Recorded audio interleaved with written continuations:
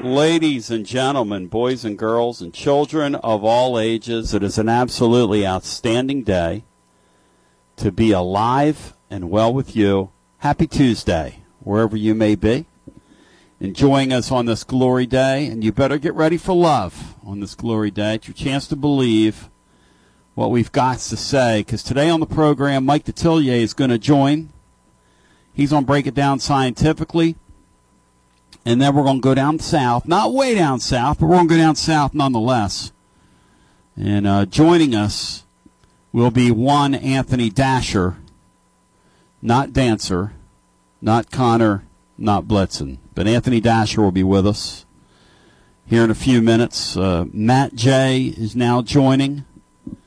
Matt J., are you foo-fap today, fired up, focused, and prepared to break it down scientifically and argue about who's better, this team or the team from 4 years ago, this robust conversation we're going to have today? Have you sharpened your pencil today, Matt J. Dixon? I have, Tone. I'm very excited. It's a really intriguing, kind of a fun topic. I'm ready to get into it, and also I hope it's a big day for Todd Helton as well with the Baseball Hall of Fame. Let's talk about Todd Helton off the top, Matt. How close, in your humble opinion, is Todd Helton to getting into the Hall of Fame, and could it happen today? In your humble opinion, could it happen for Todd Helton? Are you willing to call the shot here 2 days out, Tony Vitello? I'm going to call it, and I'm going to have a positive outlook and think he gets in. I think it's going to be really, really close, but I think our guy finally gets in, and it's very well deserved.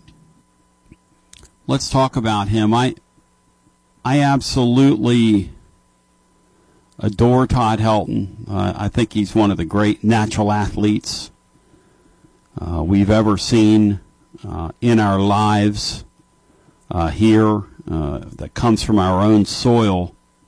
And the word on Todd Helton, and by the way, coming up, Mike Detillier will join us. John Morosi writes the following, and John is a Major League Baseball Network broadcaster. Some of you know him from his work with the NHL as well, but he's an all-around great guy. And he's done some Fox Sports Radio in his day. He's a good paisan. He's one of the good paisans out there, a little paisan. He tweets the following. Significant development. Todd Helton is now at 80.1% on known ballots. Last year, his drop on advance to actual was 5%. If that holds true, and he has a 5% drop from this moment, he would be elected at 75.1%.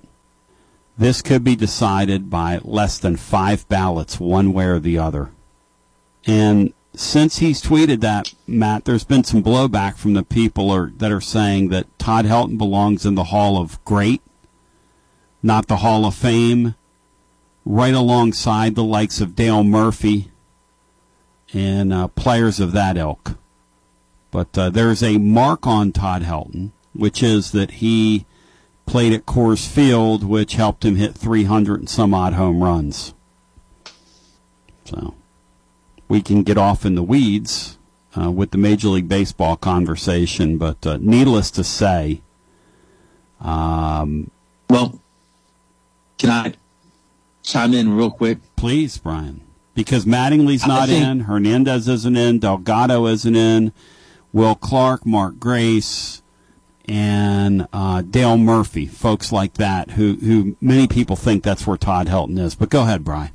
I think he also hit a number of doubles and singles in a park where the altitude doesn't affect that. He wasn't just a home run guy. I think he was clutch when he came up to bat. He drove in a lot of runs. He wasn't just a slugger, a power guy. He could hit for all averages. And his road numbers were 287. His road numbers were pretty good. 287 batting average, 386, and 469. So, and there are a lot of Hall of Famers who played in the likes of Yankee Stadium, that little bandbox, or in Boston, which is a little park, or Chicago, which is a smaller park. So come on now. Come on now. And the other thing Todd Helton didn't do, Matt, is juice. If he would have juiced, he would have held on for 4 or 5 more years, and he would have had those great numbers at the end. Those numbers that put you over the top, that 100 or so more home runs. But he did. His body broke down. Injuries robbed him of probably 3 to 5 good years at the end of his career. And that's right. And that's right.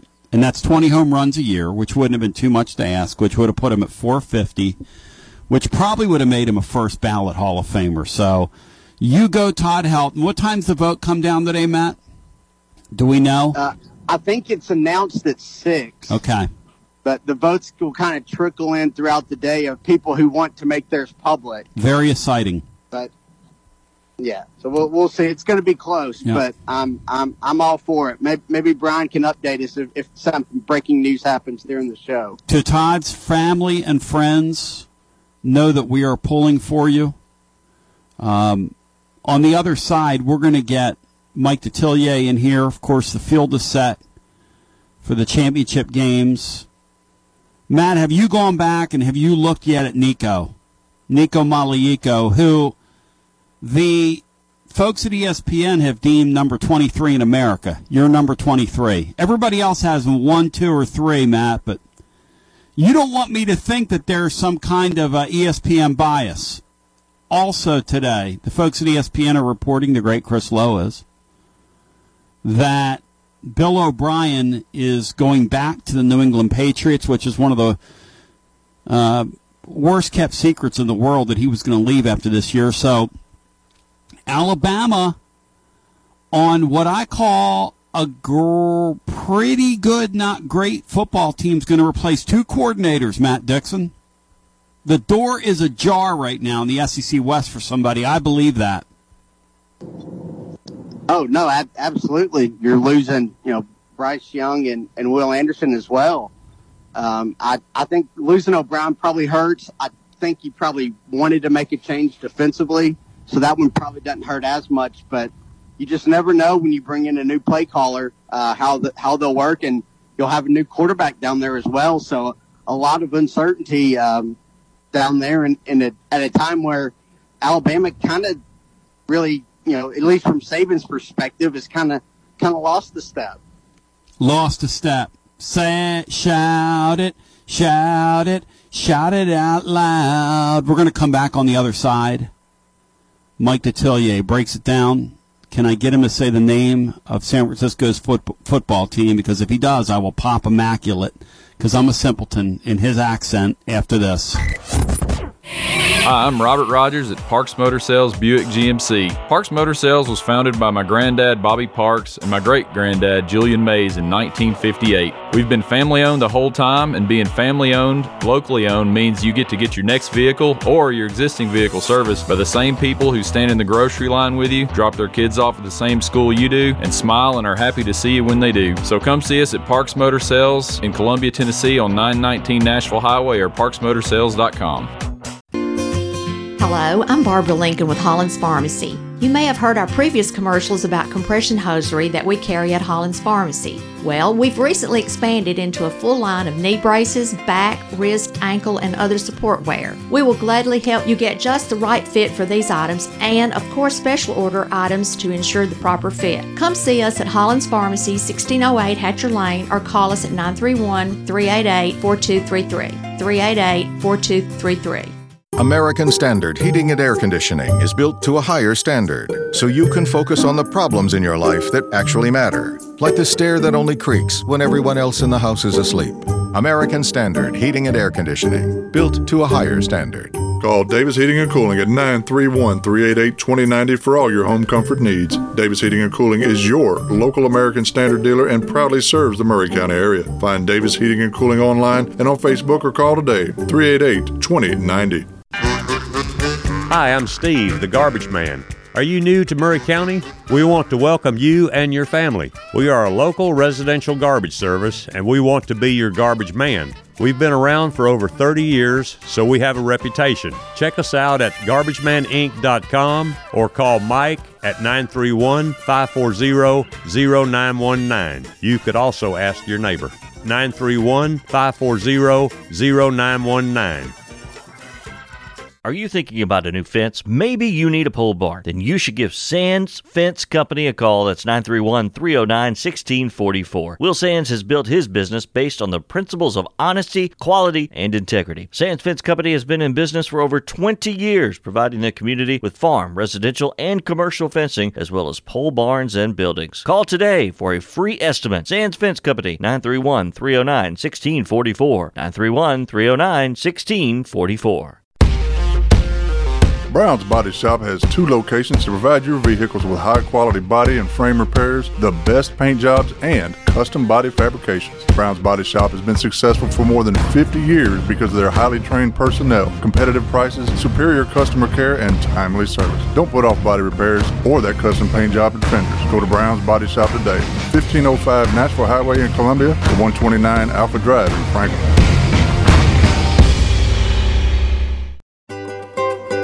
For 40 years, the Jewelers Bench has worked hard for their customers and provided the highest quality jewelry at the best price. They keep going back. Recent renovations have allowed them to expand their inventory.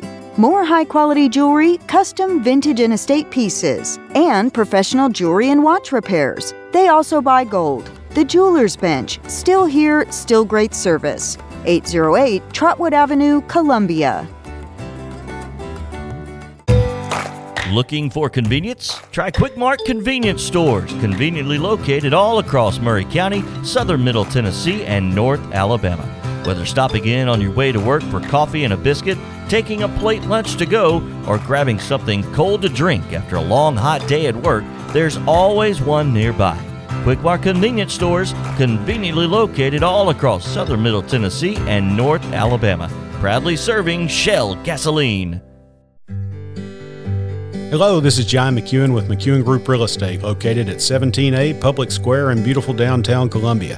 Our family has over 40 years experience selling farms, residential, recreational, and all types of real estate here in Middle Tennessee. Check us out online at McEwenGroup.com or on Facebook and Instagram at McEwen Group, or give me a call today at 931-628-1749. McEwen Group. Land is your legacy.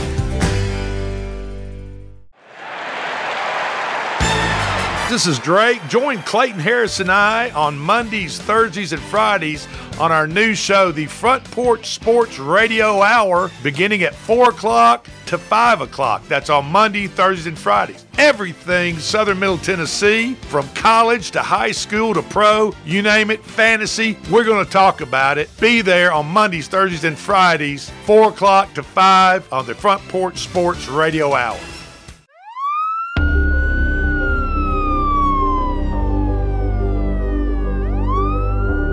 Hi, I'm former Sheriff Enoch George with 30 years experience in emergency services. I know how important it is to locate an address that's in need of help as quickly as possible. An LED light bulb has been developed and manufactured that glows red, white, and blue flashing light to be placed on your front porch and turned on when you have an emergency that will help the responding emergency services to locate your home as quickly as possible. You can obtain your LED light bulb at Mount Pleasant Fire Department and all of your local fire stations. For more information, contact Fire Department at 379-1005. 379-1005. Seconds counts. Get your light bulb today. I wish you and your family a safe and happy New Year. Do you use Elf Bars? Old School Vapor has over 100 authentic flavors for only $18.99 each. Check out their other January sales like buy one, get one free for select Escobars, 25% off glass pipes and Mike Tyson's Delta 8 Bites, or 50% off smell-proof bags. Go shop Old School Vapor's selection of over 200 cannabis products from brands like Looper, Torch, Hidden Hills, and more. Check them out on Instagram or Google Old School Vapor to find your nearest location. That's Old School Vapor. This is Clayton Harris, and you're listening to 101.7 WKOM Columbia.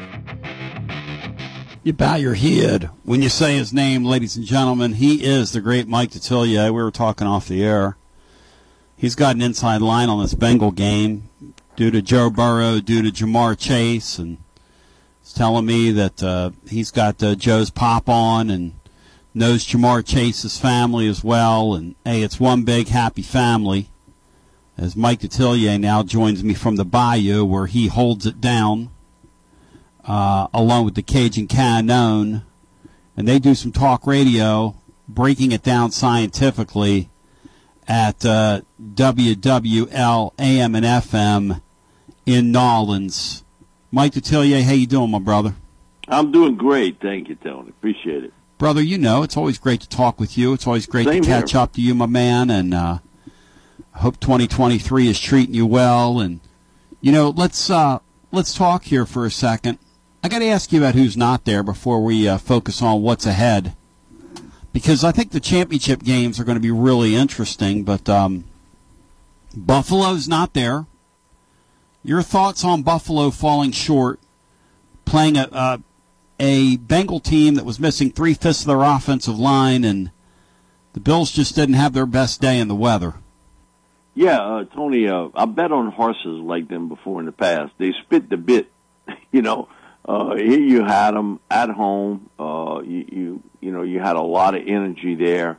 Certainly with DeMar Hamlin being there, and you know, just trying to motivate the team. And you had been there before, and you know, I think just Cincinnati came in there with an attitude of, wait a minute, y'all disrespecting us by putting this game in Atlanta, you know. And Joe had a great line in typical Burrow fashion of that, man, they better start refunding them the money. To me, Buffalo does not look like a well-coached team on offense, and I think you certainly see the impact of Brian Dable on what he was able to do offensively with Josh Allen and that crew. They don't look like the same offense, and on defense, they have not looked the same since Von Miller went down. I guess in Game 10, they don't have that edge rush that you would normally see. Everybody's got injuries. You can't use that as an excuse, you know, because, man, today you got every front office type in the world. We fought through injuries. Well, everybody got them. Everybody has to fight through injuries. It's not an excuse, but they just didn't look like a well-coached team. To be honest with you, Miami had them on the ropes. They just couldn't put them away because of the quarterback situation. And 3 drop passes early in that game that could have made a difference. It's surprising, but McDermott has not coached well in big games, despite he got a lot of talent on that Buffalo Bill team. That I don't know if that sort of edge was lost last year in losing that game to Kansas City the way they did. Because they really bulked up this year. This was going to be the run, going out and getting Von Miller, and he was certainly a difference maker. But they didn't look like a really good team, and Josh looked like he was trying to do too much. I was talking to Archie Manning about it. He was like, Mike, I think he's just pressing. He feels as though he's got no running game, and he's got to make plays on every play, and you can't put yourself in that spot. I think Archie's absolutely right about that. Oh, I think he is too. And, you know, you look at him, and he's one of these guys that's too careless with the football in the moment, which has been a knock on him. You know, Dable got that out of him. Dable leads, and it's right back in him, which, you know, Tony Romo during that telecast kept talking about how these guys are going to be here for the next 10 years. I'll tell you what, man, I don't see that. I see Cincinnati. I see Cincinnati as being there for the next 10 years. I mean, if you can do what they're doing without a stable offensive line, come on, Detillier, that's a loud statement they made. Yeah, no question about it. Now, the big question mark I have with Cincinnati is how cheap does the Browns want to be, so to speak, as an organization? How cheap does Mike Brown want to be here? Because he's going to have to lay out some checks here real soon for T. Higgins, for Jamar Chase, for Joe Burrow. And I'm not talking about a few nickels. I'm talking about this ain't shoe money. This is boot money. You better put in a high boot money to pay those guys. And how well that will all work out. Because, you know, I know T wants to be paid like a number one receiver. And I know Jamar's going to get that type of money, and so will Burrow. You know, the Brown family, that hasn't been a team known to spend a ton of money. So the tenure there would be, they have the talent, and they've been good with talent evaluation. They pick up Trey Hendrickson. I'll be honest, I thought Trey, and he was a good kid here. He was a try-hard. He was an undersized defensive end, and he finally got his weight up in the 270 range. And he was a different player his final year here with the Saints. And then he cashed in. The Saints made a decision. They couldn't pay Hendrickson because they wanted to long-term Marcus Davenport. Wayne doesn't squat here. It's not that he doesn't have talent. It's to keep him on the field. And Hendrickson's almost always available. And you talk about a guy that gives you great effort. And the same thing with Von Bell. Sean wanted to pay and bring back Malcolm Jenkins. And because he thought he needed a veteran chirper in the backfield to communicate better. And, you know, Malcolm did his job for a couple of years, but Vaughn was a much younger player, and the impact both Von Bell, Trey Hendrickson, two former Saints players, have made on that defense for the Bengals, and certainly with Joe. He's never – I was doing a show this morning, and I told him, I've never seen a more supremely confident dude in my life at LSU. And he did it in such a quiet manner. We go to Manning one year, and so we have like about an hour to interview the counselors, and they bring them in one at a time. And, man, Joe's soaking wet. He's just coming off of the workout with the kids. And he walks in, he looks at me, he said, Coach, where I got to sit down? I said, right here. I told my cameraman, hey, crank the camera up. I got him. And he just goes on. He said, we're going to average over 40 points a year this year at LSU. I said, dude, I didn't ask you a basketball question. He just gave me a kind of a smirk, and he's like, come on, Coach. No, I'm talking about football. We're going to average over 40 points a game this year. And somebody from the back said, are you talking about LSU offensively averaging over 40 points a game? And he said, I didn't know they had that many people with bad hearing here. And that was right before the 2019 season. Yeah. And he basically told you, hey, this is what it's going to be. So the Sunday, I thought that was great. Then the Sunday, he's walking off the field, and he comes shakes hands with me. I said, how you enjoyed the experience? And, man, he said, I really liked it. Now, they had Justin Herbert there. They had a gang of guys that were really talented. I said, how'd you like it here? He said, yeah, I liked it here. It was fun. He said, I enjoyed my 4 days at Manning. He said, but I'm going to tell you something, Coach. I'm the best dude on the field. Okay. Yeah, that was Joe. But it was so matter-of-factly that, yeah, I'm the best guy out here. And you know what? He wasn't lying. But that was Joey's, what he said after they defeated Buffalo about, the mission's not over.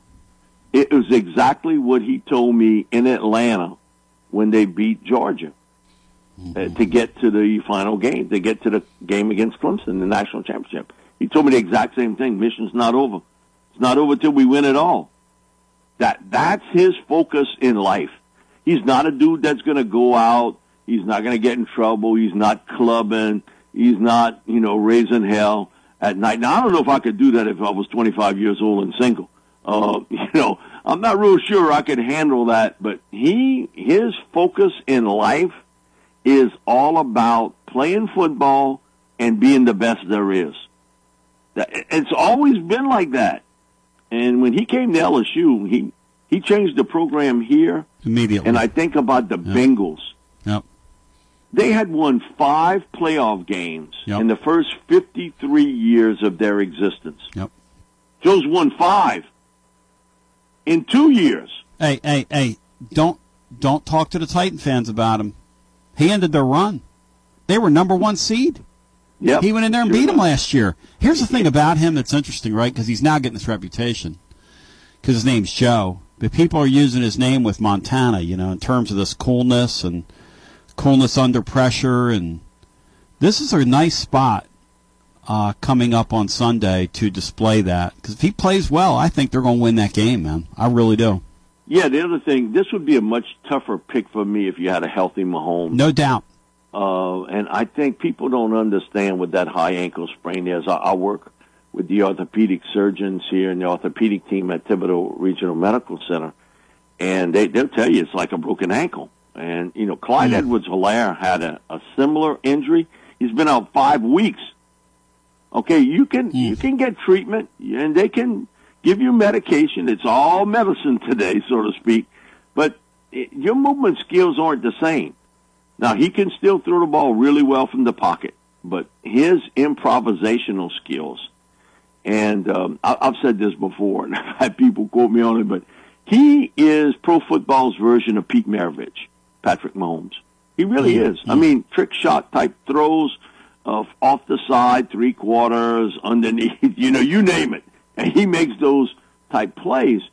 That is sort of going to be taken away. In Cincinnati, I would test him early. I'm coming after him real quick. Yep. And the thing is how they match up in the secondary with Travis Kelce, because he scares me more than anybody. The receivers, with no Tyreek Hill, they good, but they not elite receivers. No, Kelce is in another world as far as receivers are concerned, because that's what he is. He's a big receiver playing tight end. How you match up against him is going to be the key here with it. But, man, you know what? I like Cincinnati in this game. And the tilt for me was, I know what it is when you have that high ankle sprain. It is difficult to walk, much less run around. Great, Mike Detillier joining. So down in your pocket, I'm sure there are a lot of Cowboy fans. What do you... Yeah. What do you make of the way Dak Prescott I don't even know what that was, because he can't blame injury. He was a turnover machine, and he, in that game, is lucky he didn't throw 5. I mean, it was brutal. They get the ball with 3.5 minutes left. He throws the ball right to the safety. Just a horrible read. Like, what are you doing? Yeah, I don't get it with Dak, and I've known him since he was in high school. Yeah. He went to Houghton High School up in North Louisiana. He was not recruited at first by LSU at all. Les Miles was there, and he sort of told me at first, Les tried to recruit him as an athlete, and he committed to Mississippi State, and then at the end, a kid from Ohio who had committed to LSU at quarterback decommitted, and Les went after him. And his mom was, nope, you ain't going to LSU, even though it was a dream of his to go to LSU. She's like, you committed to them. They took you to the dance, and that's who you're going to dance with. And he really changed the fortunes of Mississippi State and his play. But he's reckless with the ball. He really is. He's reckless with the football, trying to make the big play when you better off sometimes taking that check down or throwing the ball away. He doesn't like to see the ball on the turf. And I'm just telling you, Tony, once you got that in a quarterback, it is difficult to break it, that he does not like the incomplete pass. And you see it with him. He'll try to jam something in there when nothing's there. My thing about it is a lot of times he gives up plays where I think he could run with the ball and really be effective, but he's trying to make a big play downfield. That is difficult to break from a quarterback when you've got it and done it for that long. He did it at Houghton. He did it at Mississippi State. He does the exact same thing with the Cowboys. Critical times, instead of the incomplete or the takeoff running or the little check down, I'm going to jam it in there and show you I'm going to make that throw. And it gets knocked away or it's an interception. Not will work. But he's been like that all of his career. All of his career. And he did the exact same thing. I saw him in high school. I saw him at State. He would try to make plays when there weren't plays to be made.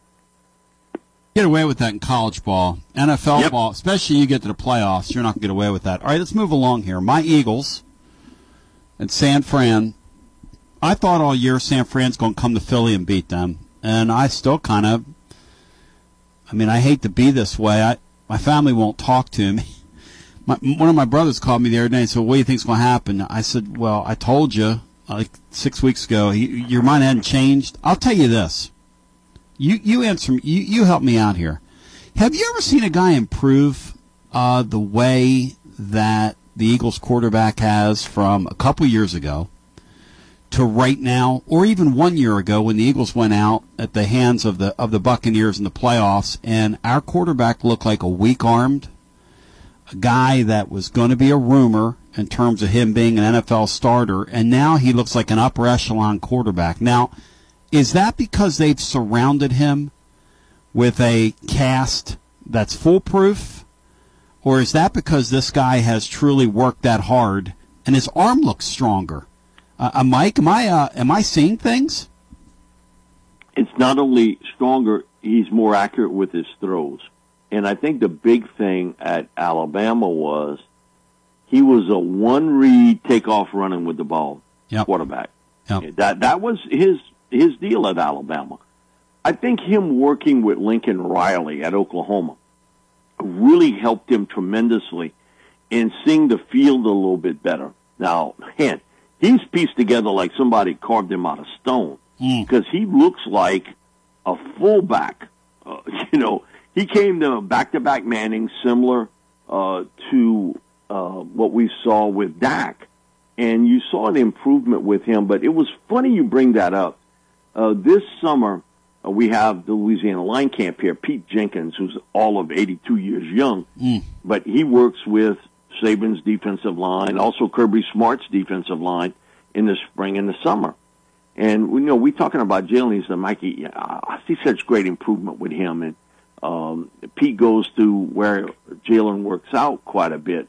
And he was like, he's just so much better, seeing the field better and finding those little windows to make a throw, and he's become more accurate. And he told me something that has stuck with me, and I knew where he got it, but I didn't think about it when he first told me. He said, I just think he's the most mentally tough quarterback Saban's ever had at Alabama. And I know where he got it at now. He didn't have to tell me. He got it from Nick. No, listen, Nick Saban's rough on quarterbacks. Oh, he's rough on everybody, but he's really rough on quarterbacks. And I think that's part of him, that he's a mentally tough guy. And that is sometimes hard to judge when you're looking at quarterbacks coming from the college ranks into the NFL. Yeah. How much adversity. Now, I knew he had been through some adversity because when you get beat out like what he did, and when Tua takes over, and he has to go to Oklahoma, and he did a great job at Oklahoma too. I mean, they didn't have the defense to back him, but Jalen did a really nice job there. It's not only his arm strength, it's his accuracy skills and throwing the ball on balance. I have a picture on my phone of Peyton Manning working with him with his feet. And one of the things I could hear Peyton tell him is, stop lifting your legs up. Because he would get on his tippy toes to make a throw. He's like, plant and drive it through. Plant and drive it through. And watch him today. He's with his feet down, plant, drive through. It's exactly what Manning was telling him back then, but he does it today. He's a great leader, a terrific runner with the football, and he's difficult to tackle out in the open field. I mean, he really is. As an open field runner, I think the key in this game is if there's a chink in the armor of the 49ers, it's at cornerback. When you watch it on film, they are backed off those receivers quite a bit, and they give you some avenues for those short throws. That opens up an area for Jalen to get the football in the hands of A.J. Brown and Devontae Smith, where they can one-on-one make a catch and then turn it up the field. And A.J.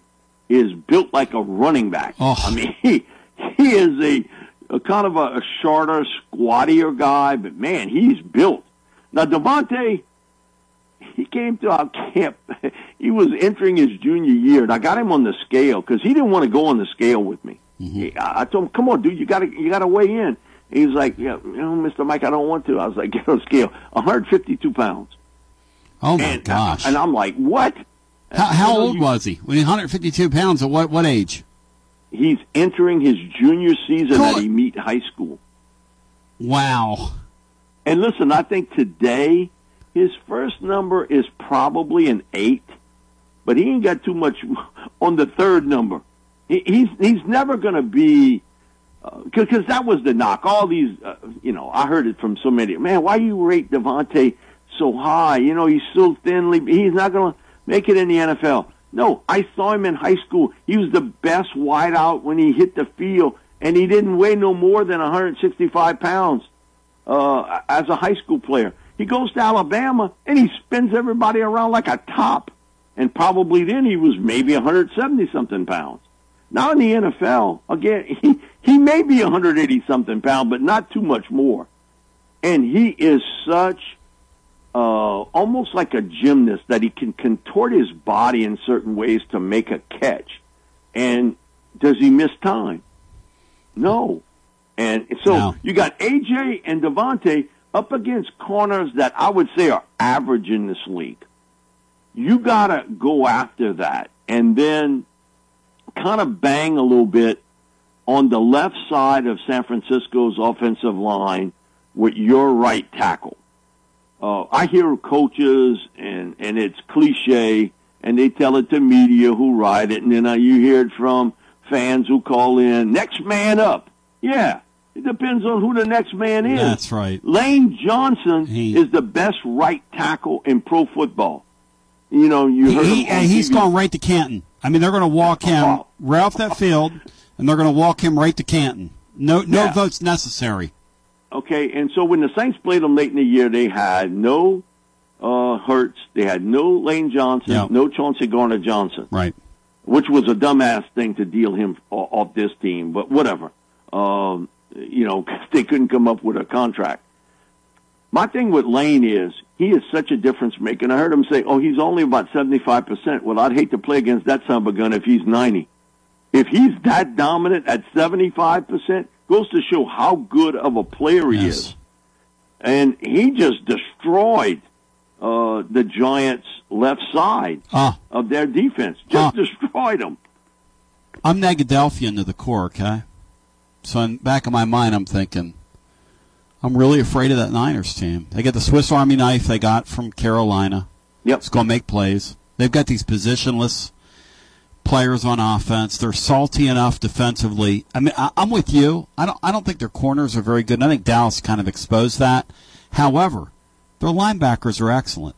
Now, we talked about how they almost came. They forced a couple picks with Prescott and a couple more that were close. Just their back seven, the way their linebackers function with their unit, they're pretty impressive. So it's the speed. They're more old school defense than probably any other team in the NFL today.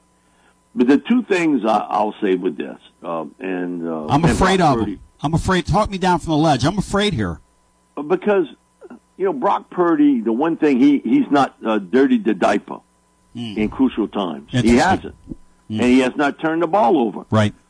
You wonder how much longer that's going to be before he has a game where he puts up a couple of picks. Mm-hmm. The Eagles' defensive line, they've accumulated 15 more sacks than any other team in the NFL, and the third most in NFL history this year.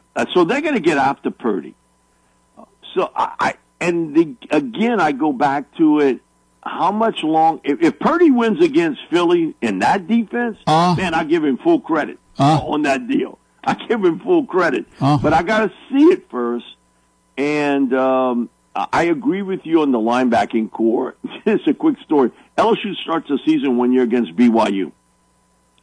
And Coach O told me, hey, T-Boy, you watched that film of BYU's defense? I was like, yeah. What about that dude, Werner? I was like, yeah. I said, man, he's really good. He said, hey, watch a play in the second quarter, about midway through. Mm-hmm. He chases a running back. And he said he was the 100, 200-meter sprint champ in Utah. He said he runs step for step with him. Sure enough, I turned it on. That's true. We saw it. I thought about it when they threw that deep pass and he was in one-on-one coverage with the receiver downfield. He was step for step. Step for step. Listen, you're talking about a man who's 6'4", and he's 230 pounds. He's legit. Oh, it'd be illegal. And I think him and Roquan Smith, who's now with the Ravens, are the two best off-line linebackers in the game today because of all the other things they can do, run the field east-west, but also in the coverage part of the game. And Fred's great. Now, I agree with you, but I think that there's that opening there because they're not real strong at corner. And does Purdy put up another game where he's not going to make a mistake?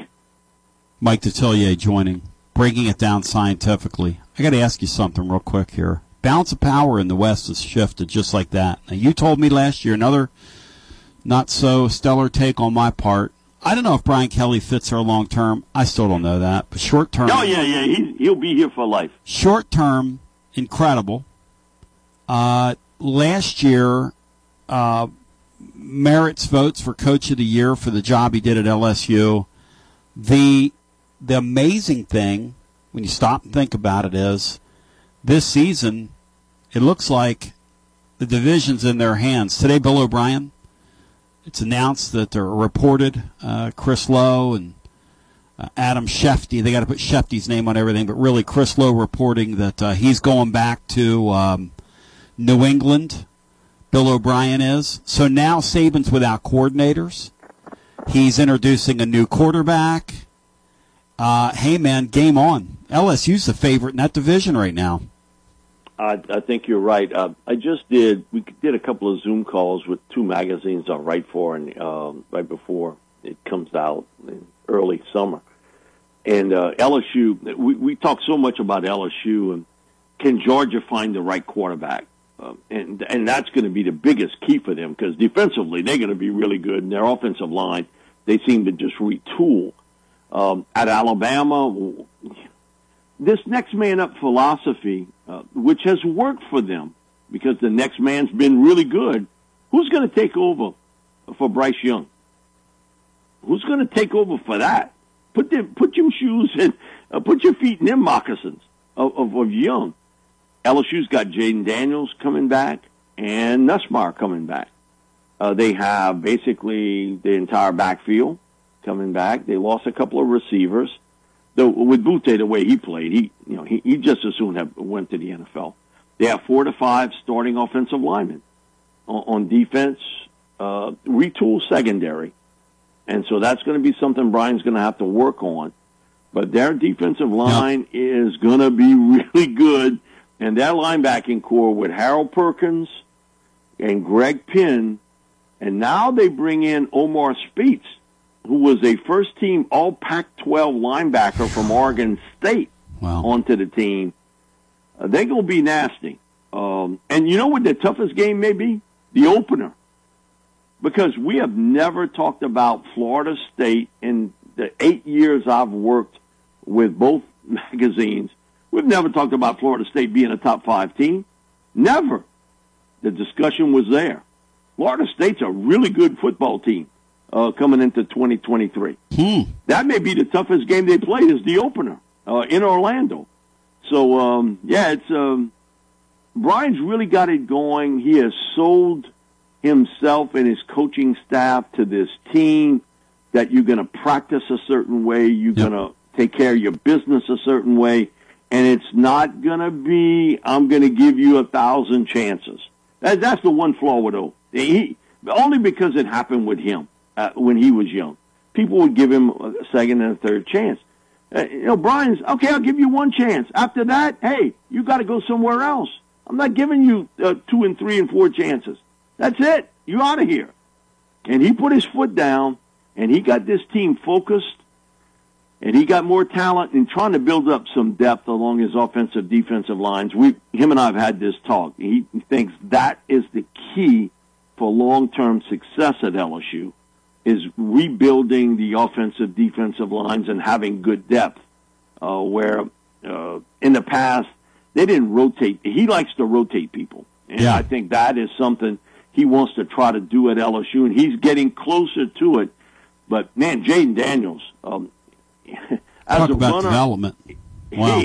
He's big time, and he's improved as a passer. Developed. And then you got Garrett, who's the gunslinger. Yep. Let me ask. So, I think you have two coaches that really had breakout years. We had one in Knoxville, and you saw one at LSU, and the guy in Knoxville is getting ready to get a huge pay raise, probably going to double his pay, from what I understand, which is the way it works. And so for the Living Vol fan, kind of watch out for that. I think that's already been done. They're just going to find the right time to announce it. What do you make of our guy in Knoxville? This Nico, this incoming quarterback, was incredible at the Polynesian Games, whatever they call that thing, over the weekend, which was on the NFL Network. This guy's got unreal skill. It looks like Tennessee's set up for years to come to kind of stay at the party here with the 12-team playoff coming. Yeah, no question about it. And you can always get receivers. That's the one thing that's changed from me doing scouting in high school and college. The amount of receivers, because everybody wants to play wide out today. It is the position all the top athletes want to play. They want to play wide receiver. So you can get that. It's finding the right quarterback, and he was fortunate because at first I think he really thought Joe Milton was the guy, and he brings him in from Michigan. And Hendon Hooker comes to Manning, and he told me the story. I came here knowing I would have to battle, and Milton doesn't get off to a fast start, and he gets pulled, and in comes Hooker. Changed everything for Josh Heupel. Changed everything for him in the type offense he could run, how he got his receivers involved. Yep. It was short, quick, bang. And he didn't make a lot of mistakes throwing the football. And he doesn't have a great defense, but when you're hitting everybody with the tsunami of 45 points a game, you don't need a great defense. I think he's really got it rolling in the right direction. The key for him is the key for Bryant. Rebuilding offensive, defensive lines and having the right trigger man. Because I can find corners. I can find receivers. I can find running backs. What I can't find, big men and the right quarterback. And I think he knows how to use the quarterbacks well, and in what he wants them to do mentally to get that ball out quick and let your receivers have that one-on-one shot with a corner downfield. And it is basketball on grass today. It really is. And he's a great example of putting that ball in the hands of the right quarterback and then having him pitch it to a receiver who can run right past that corner. Because most corners today, they ain't good tacklers. Bottom line, they're not good. They maybe can cover, but, man, that receiver gets the ball. Good luck about tackling him. You bow your head. This man's on a roll. On the way out, I got a hypothetical for you. We're going to do a hypothetical next hour comparing teams, which is really stupid, but it's fun. We're talking sports. We're not splitting atoms over here, as they say in the trade. Your buddies at the hospital, those are the smart people. We're on here talking sports. Okay, so that said, 2019 LSU, or that Georgia team that just demolished TCU, you put them on a field, you play the game, who wins?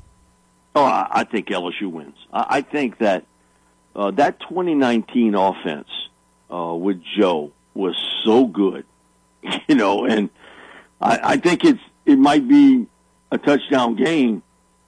But for me, the scarier team would be 2020 Alabama. Look at all the talent that was on that 2020 Alabama team. They were loaded, absolutely loaded across the board.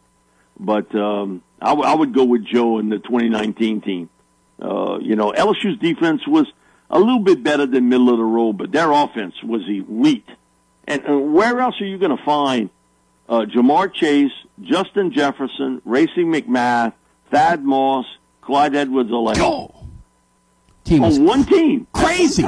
Team was crazy. Although I will say 65-7 is pretty impressive. Oh yeah, it was impressive. I felt bad for Sonny. I've been knowing Sonny for a long time. Yeah. His first head coaching job was at Louisiana Tech. Yep. And so he would always call me, Mike, find me players down there in the South. Well, a lot of guys from down here, they didn't want to go to Tech. They didn't want to go to Ruston. They were going to go to Ole Miss or Mississippi State. And now TCU is a big option here today in Louisiana. But I knew he made a mistake going to Cal. It wasn't a right fit for him. But he can coach offense. Yep. Defensively, he doesn't have the firepower or the people up front to match against Georgia. And sometimes, I have a cousin of mine who's a head coach. He says, sometimes you're the buzzsaw, and sometimes you get caught in the buzzsaw. They got caught in the buzzsaw. Once it got started, you knew it was going to get worse and worse and worse as it went along. But, man, they were impressive, and they were on a mission because I think they felt a year ago that team was better but had lost to Alabama in the SEC championship game, and they weren't going to have that L anywhere on that record. You know, on the way out, Texas A&M's a never was and a never will be. No offense to them. And the Texas Longhorns, Arch Manning, Peyton Manning, Eli Manning, he'd put any of the Mannings there. I mean, Texas it's been forever, and they're getting ready to join this league. TCU sitting there taking the scraps and gets all the way to the championship game. That's got to gall those people, man. That's got to absolutely urinate off those billionaire class folks that fund A&M in Texas. That's got to just crawl over them. Yeah, and again, what all those teams don't have in common, they don't play defense.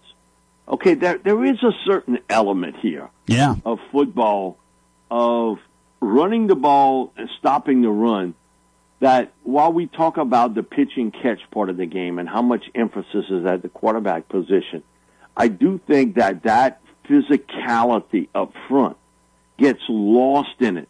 Look what Georgia does, the physicality of that team. Even 2019 with LSU, their offensive line was really good that year. They could run the football when they needed to and they had to. Alabama's teams, the difference between what I see today and maybe 3 years ago, Alabama could run the football. And they played power football, and they ran it down your throat. Today, last year, and listen, it came down to 2 games, but they weren't a really good running team. They didn't run the ball like they had in the past. That's right. Georgia can, and we saw it with LSU in 2019.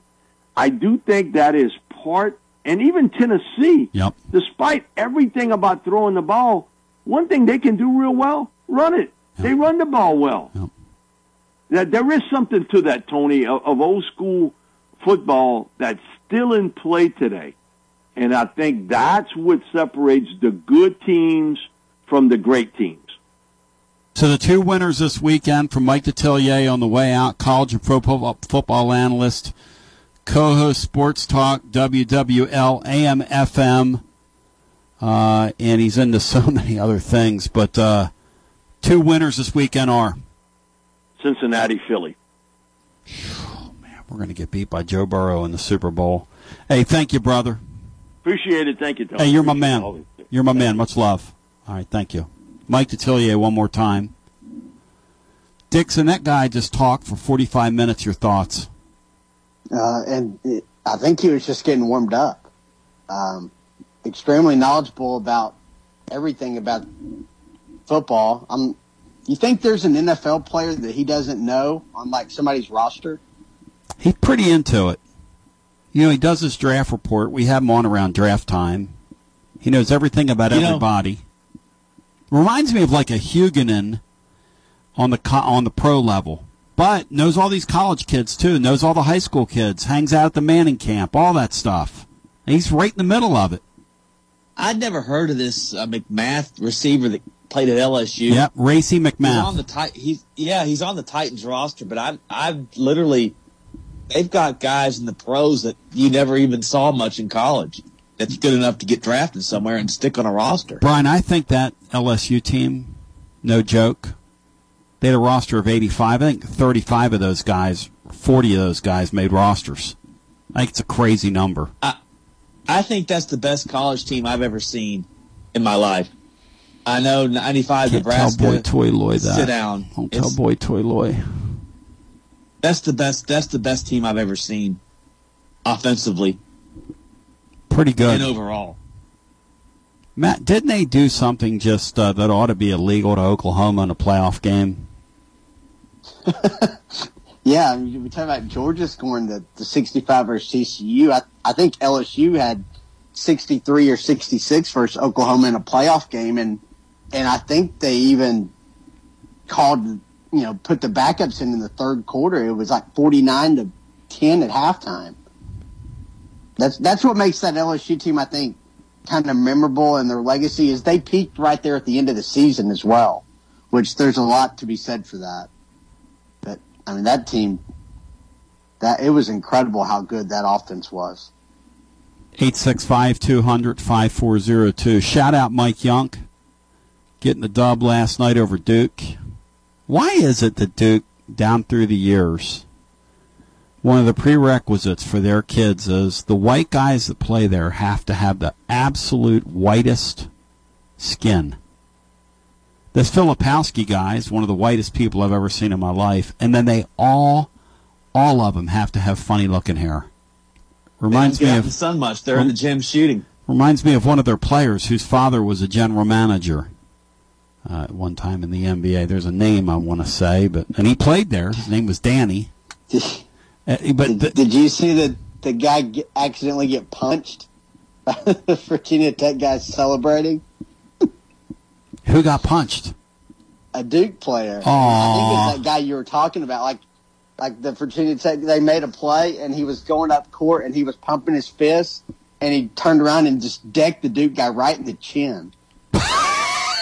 And everybody was upset that it should have been a flagrant foul. Oh, we're going to check in on Georgia here in a second. They come to town tomorrow night. Georgia's pretty good this year. Georgia's pretty good, and they've got that terrible situation that they're sorting out, which happened around their football program right after their absolutely had to mar their championship celebration. We'll get to that, and then I want to get into comparing this Tennessee team and the team from 4 seasons ago that was really special. And who gets the dubby? Dixon's prepared a little something for us. We'll come back right after this. This is Terry Wilcox, a.k.a. The Chicken Man, a.k.a. T-Willie, and you're listening to 101.7 FM WKOM, Columbia, Tennessee. At Columbia Chrysler Dodge Jeep Ram Fiat, you can always count on us for a great selection of late model, low mileage, one owner vehicles. All have been thoroughly inspected and are ready to go. You can even save time and buy online with our online shopping tool. Looking to sell your vehicle? Great news! We're paying top dollar for your trade. All makes, all models, and in any condition. Trade in and trade up today. At Columbia Chrysler Dodge Jeep Ram Fiat, you can count on us. Why do people trust Tillis Jewelry with their jewelry repairs? Hi, this is Terry Tillis. We feel each piece of jewelry is important to our customers, and they deserve the utmost care with every item that is brought to us. Your jewelry is inspected when we receive it to determine exactly what repairs are needed. A photo is taken and documented, and then it goes to our goldsmith. Once the repair is completed, the jewelry is re-inspected to make sure it has been restored to its original condition. Come see us at Tillis Jewelry, located in Columbia and Lewisburg. This is Dr. Dominic Mancini from the Dr. Gill Center. If your car was damaged in an auto accident, chances are you'd fix the car. Why wouldn't you give that same attention to yourself? Untreated whiplash injuries of the spinal column may lead to conditions such as headaches, numbness in the arms, neck and back pain. The doctors at the Dr. Gill Center specialize in detecting and treating such injuries from an auto accident. Accident consultations are free. Call mepainfree.com or call 615-551-9224. Hey guys, this is Mary Catherine with Bug Out Termite and Pest Control. Did you know that most insurance plans don't cover termite damage? Termites cause $5 billion in damage every year. Having a termite inspection done by a termite professional once a year is the best way to determine your home or business is termite free. Our technician will help you determine the best treatment solution for you. Call us today to schedule your inspection at 931-380-9009 or visit us online at bugouttennessee.com. In today's uncertain world, you can never be too careful about your family's financial future. That's why the Parker Group, a part of Baird's Private Wealth Management, is offering a free second opinion on your financial plans. Let us review your current plan, and we will identify any gaps and offer suggestions to improve it. Please call the Parker Group at 931-548-3737. That's 931-548-3737. Robert W. Baird & Company Incorporated does not offer tax or legal advice. This is Trip Stoltz, owner and manager of Columbia Ace Hardware. Did you know that Columbia Ace Hardware carries Magnolia Home Paint by Joanna Gaines? Columbia Ace Hardware is the only Magnolia paint dealer in town. Now their premium quality and huge selection of colors will be right in your neighborhood, along with the award-winning service and advice Ace has always provided for your paint projects. Come see us at Columbia Ace Hardware and Power Equipment. We will be glad to help you. Ace is the place with the helpful hardware, folks. This is Drake. Join Clayton Harris and I on Mondays, Thursdays, and Fridays on our new show, the Front Porch Sports Radio Hour, beginning at 4 o'clock to 5 o'clock. That's on Monday, Thursdays, and Fridays. Everything Southern Middle Tennessee, from college to high school to pro, you name it, fantasy, we're going to talk about it. Be there on Mondays, Thursdays, and Fridays, 4 o'clock to 5 on the Front Porch Sports Radio Hour. Hey, this is Derek Ransom with 10 Pin Alley, voted #1 family entertainment center in Murray County. We offer 32 bowling lanes, giant arcade, laser tag, bumper cars, and a full cafe and bar menu. We also specialize in group events, kids and adult birthday parties, company parties, sports team parties, and holiday parties. We're located at 322 East James Campbell Boulevard in Columbia. Call us today at 931-381-BOWL or visit us at 10pin.com. 10 Pin Alley, it's where the good times roll. Join us Saturday, March the 18th for Columbia's Breakfast Rotary's 4th annual Shoot for Our Stars Sporting Clays Tournament.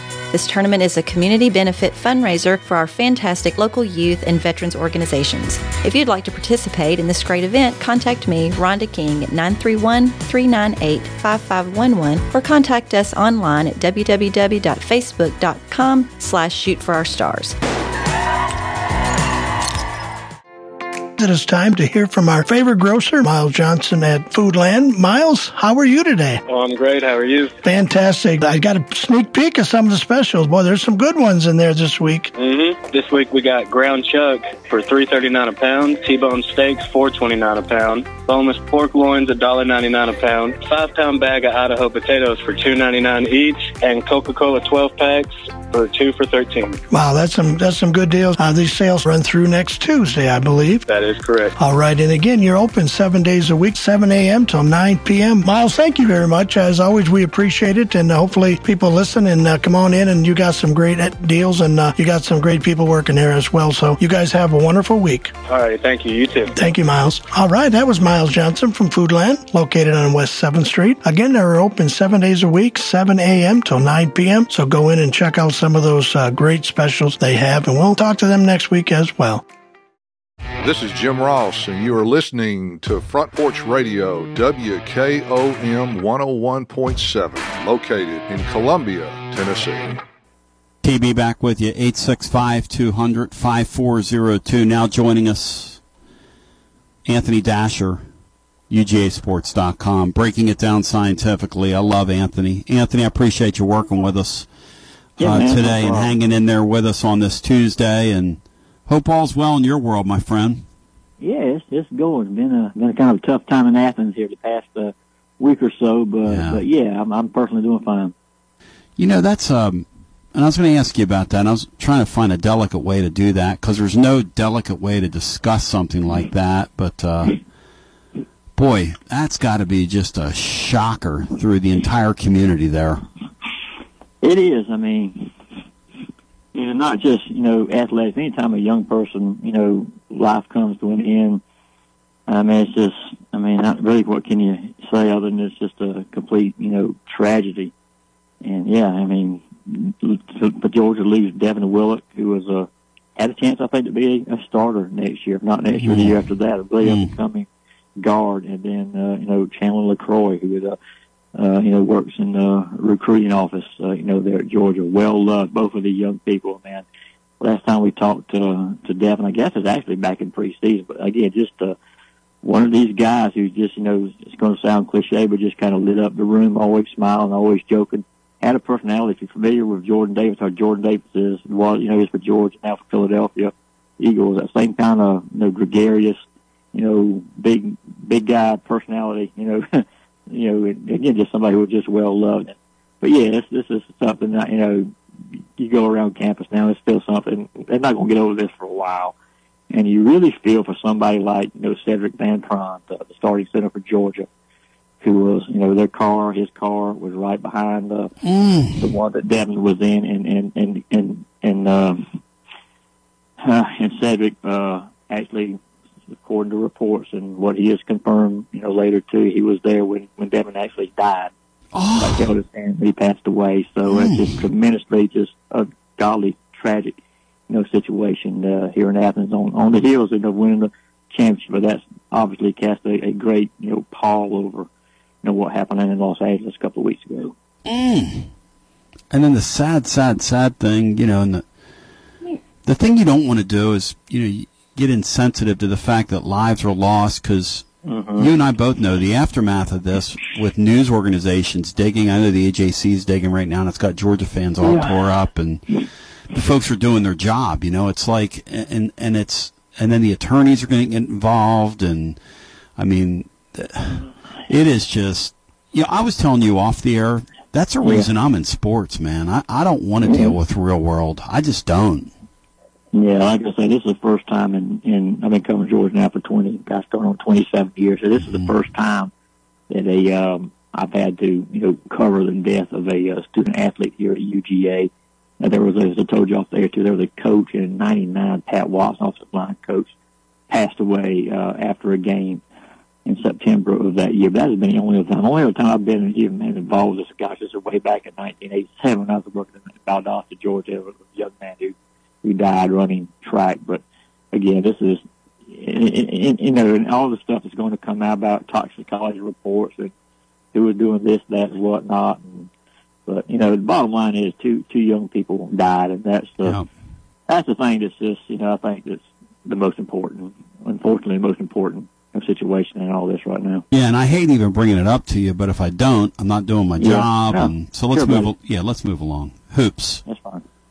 Mike White's got this guy. These guys are off to a pretty good start, compared to what they were projected. Give me your observations on this Hoops team.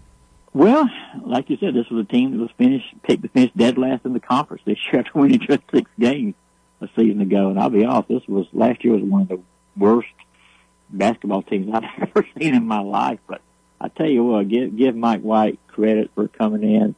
He's really, and he's really changed the culture. Again, that's going to sound like something you've probably heard before from somebody, but he really has. He's brought in 8 new kids.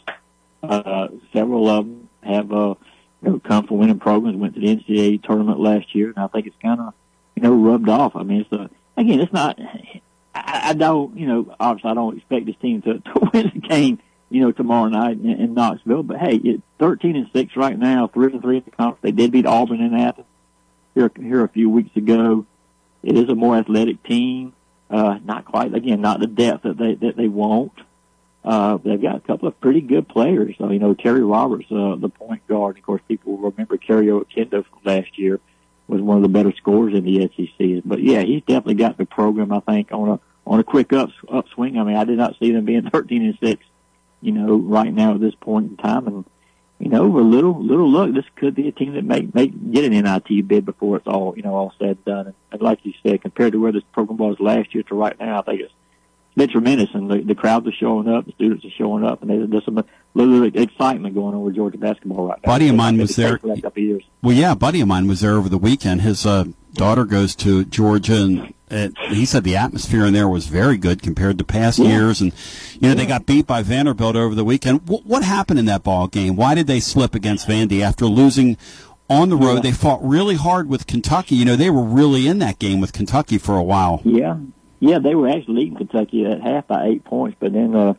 Shishibi, I'm going to butcher his name, I know, but wound up getting, 37 points and 24 rebounds. Most of that came in the second half. There was just nothing Georgia could do to defend him. I think there was a little bit of carryover defensively in the game against Vanderbilt. I mean, Georgia had a hard time, stopping Vanderbilt. Bigs were having a day in the paint, and Georgia could not keep them out. And then Vandy started hot from 3. I think it started like 5 or 7 and wound up going like 10 or 21, I think, in the game. That was the difference. Georgia still had a chance to win late. But again, just too many defensive issues in that contest, which has been, again, that's been kind of a strength for Georgia here. Is a defensive aspect of their play, but the game gets Vanderbilt in the second half of Kentucky. They kind of lost their way a little bit. But other than that, they've been a pretty strong defensive team. And in terms of, you don't have a pretty decent record that they have. And again, 13-6, 3-3 in the league, which, the league is not great. I mean, there are soft spots in the league, but the win over Auburn there, on our blog today, we had Auburn, I think, ranked third or fourth in the league, third or fourth best team in the league right now. That's a solid win in their building. So, do they have some depth pieces as well that have sort of helped them along the way to compile that record? Because you have to. Yeah, they do. They've got Justin Hill as a guard, who another transfer they got had come in. He's come in and provide a little bit of a spark off the bench. And he struggled defensively, the other day against Vanderbilt. But again, they've got some other players. Jabri Abdul-Rahim is pretty been the sixth man coming off, and he's a guy who is giving them some instant pop from three. He's had some very good games. He had 21 points. I take that back against Vanderbilt. I think a season high for him. Son of Sharif Abdul-Rahim. So he's come in and has some bright spots. And Braylon Bridges has been starting at center, but they've also got Frank Anselm, a transfer from Syracuse, 6'10", 235, has come in and given them some very good minutes.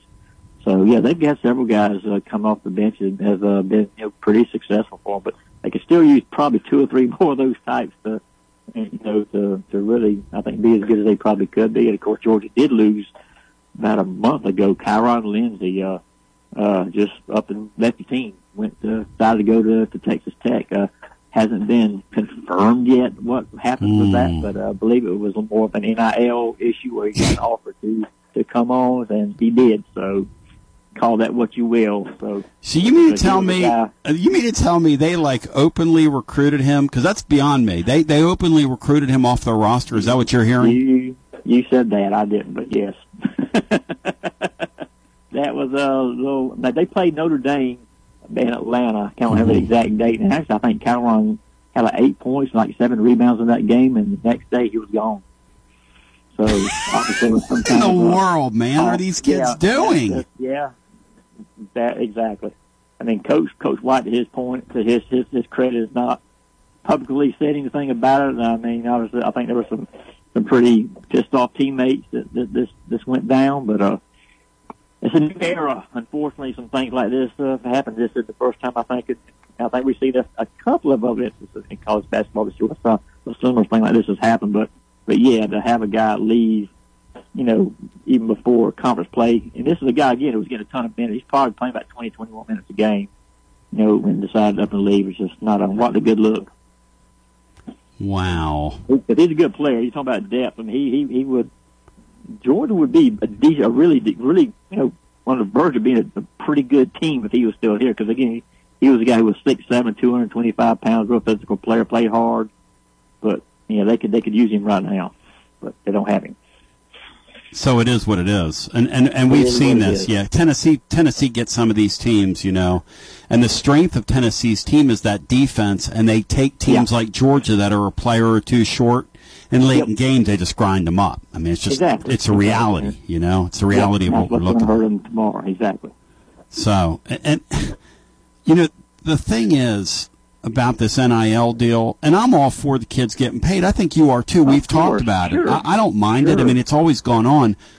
But we got to have a commissioner. I mean, we've got Deion Sanders openly recruiting players off other teams' rosters and making no bones about it because he's Deion Sanders and he doesn't give a damn. But he's not the only one. I mean, everybody's doing it. Everybody, And as long as you don't put some kind of punitive whatever on these people, they're all going to continue to do it, and I don't think that helps any of these sports. It doesn't. I mean, I agree 125% with you. It needs to be a commissioner. I mean, NCAA, as we all know, is a toothless tiger right now. They can't do anything to enforce any kind of rule.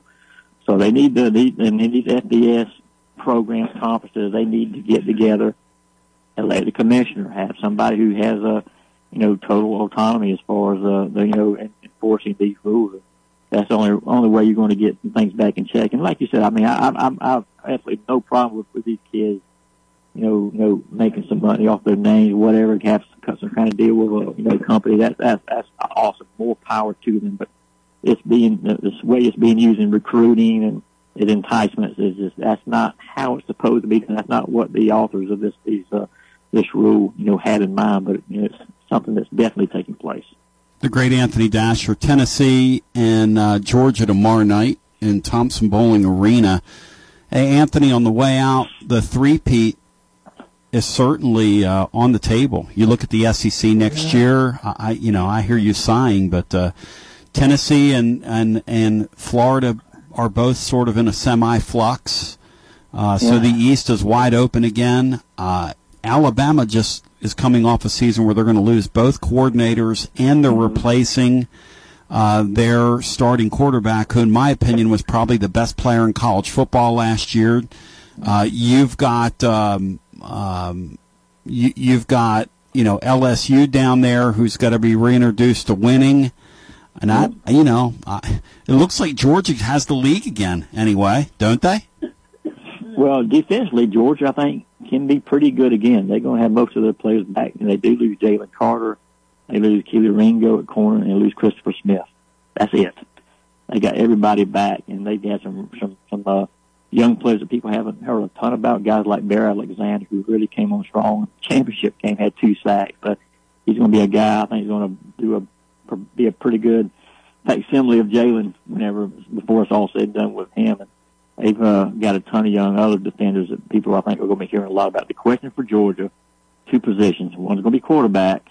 They got to replace Stetson Bennett. They've got three good ones now. Three young kids: Carson Beck, Brock Vandegrift, and Gunnar Stockton. A couple of those guys were former 5-star players, but haven't got a ton of experience. Carson Beck probably has the most. Put up some good numbers in junk time last year. Against the other team's third and fourth units, but that's going to be the question for Georgia. Who takes over that quarterback role? How quickly can they adjust now?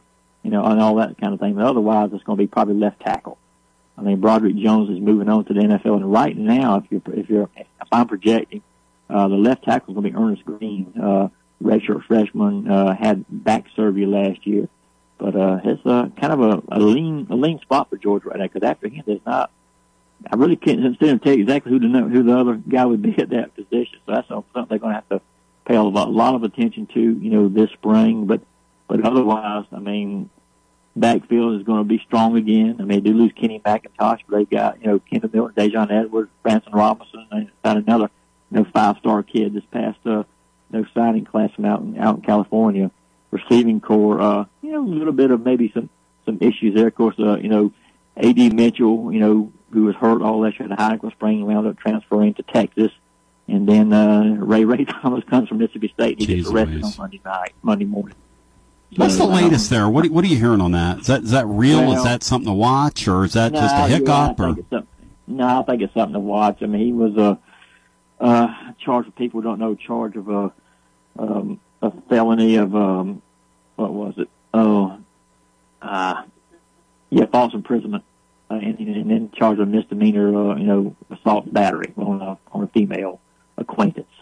And I picked up a copy of the warrant yesterday, and the charges are pretty specific. I mean, so and if that is true, it's going to be hard for him, I think, to stay with the program. But Georgia again still has a lot of depth for that spot. They got Dominic Lovett coming over from Missouri, who was a very explosive player, and of course they got Ladd McConkey, coming back, and several other receivers. Had a strong signing class. So I don't think it's going to be that much of a big deal. And of course, tight end, Brock Bowers, and that's all you really need to say about that position. He'll be back for one more season. So yeah, Georgia has a lot coming back. But just how that quarterback situation flushes out. Well, that's the big question with with everybody in the league pretty much, which is where the league is. If folks want to interact with you or read your stuff, Anthony, how do they do so? And thank you for your time, my friend. It's always good to talk to you. No problem. Yeah, they can find me on UGAsports.com and on Twitter at Anthony Dasher1. Anthony Dasher, I hope you have a great day. And who do you like in my Eagles and the Niners over the weekend? Eagles all the way, man. Eagles all the way. How about the in the AFC? Probably go with Kansas City there. So I think Kansas City, Philadelphia, Super Bowl. Woo! Ooh, Andy Reid taking on his former team. Thank you, my friend. Hey, great talking to you. Thank you, Anthony. Yeah. Brian, I would not have been able to live this week if the Cowboys would have won that game over the weekend. And if they were well quarterbacked, they were going to win that game over the weekend. Well, here's a breaking news statement from San Francisco. All right. Apparently, their defensive end, Charles Omenihu, yes, was arrested last night in San Jose on suspicion of misdemeanor domestic violence. What in the... The statement is, we are aware of the matter involving Charles and are in the process of gathering further information. So the Niners have a distraction to deal with.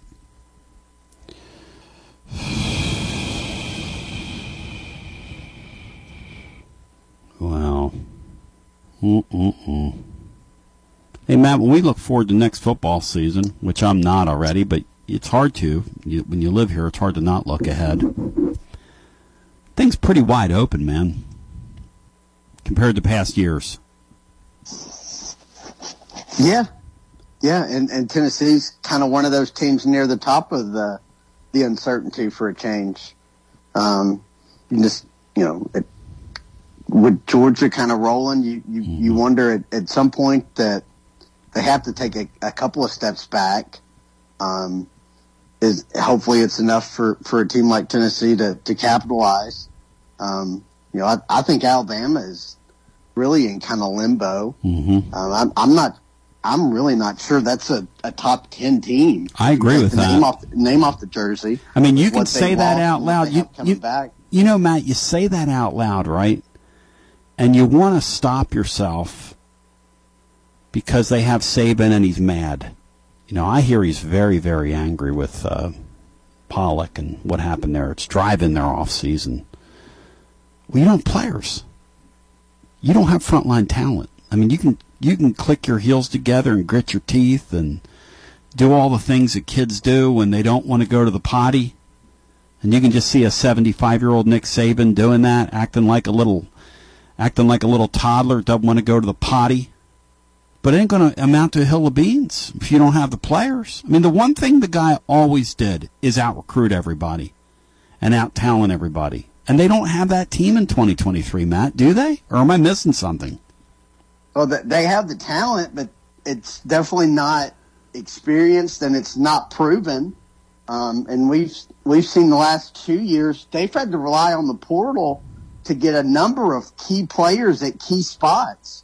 So in addition to the talent not being there, they're not developing players like they used to at a number of areas. I mean, you had to go steal Vandy's left tackle, had to take Tennessee's linebacker, a receiver from Ohio. So, I mean, they had to go get a lot of guys just to fill needs. And how can you do that when you've recruited their time?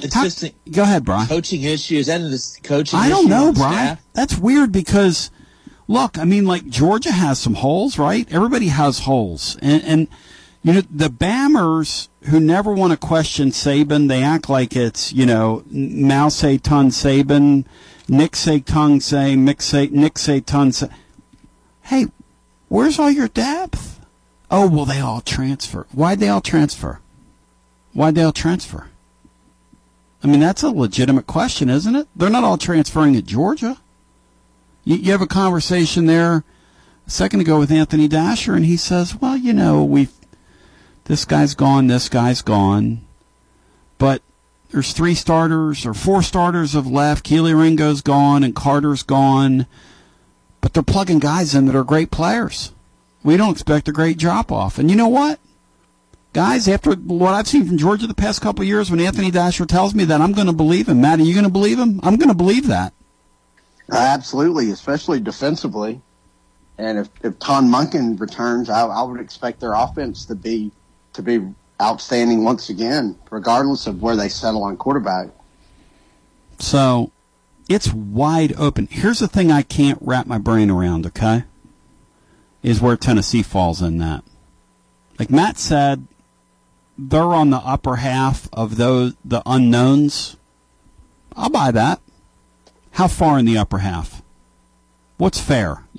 And we have all off season to talk about this, but as I work through it, and it's a process, you're on here every day, and those of us that spend way more time thinking about this stuff than we should have to be fair. Now, Heupel is getting ready to get a tremendously huge raise. It's going to be eye-popping around here. But he's going to make a salary commensurate with what guys in the middle to top of the sport makes. Not the elite guys, but certainly it's going to be way up there. And they've got it done. They're just trying to figure out when the right time to pop it is. So my question for you, for me, for everybody becomes, what's a fair expectation next season? I mean, do we think that Tennessee is going to be flirting with, when the announcements come out that first week, middle of the season, they're going to be in the middle of that again? I mean, do we think that? It's a 14 playoff next year. Do we think they're going to be on the periphery of that once again? Do we think they're going to be around the top 10? I mean, is that a fair expectation for next year with all the losses you're having? However, you're in a league that's pretty much in flux. It's there for the taking. What do you think? Matt, I ask you that. Is there enough raw talent? Or are we still a class or two away from that? And I want to say last year was an aberration. I don't want to say that. But it was a, how does Bino put it? It was unexpected success, to that level anyway. How are you wrapping your brain around this, Matt, as you consider next year? And we're ways away. We're ways away here. Well, I think you enter next year as the second best team in the East, and really the only other team that could even challenge for that would probably be South Carolina. But they got Spencer Rattler coming back. But yeah, I think you're probably top 15, top 20 team to begin next year. I still have to see it defensively. You'll have to get a little bit better.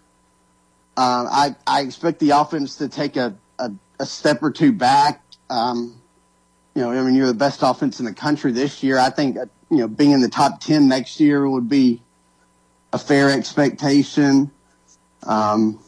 Still probably a year away from being able to truly compete at the highest level, but there's no reason you couldn't get in that conversation like you were this past year.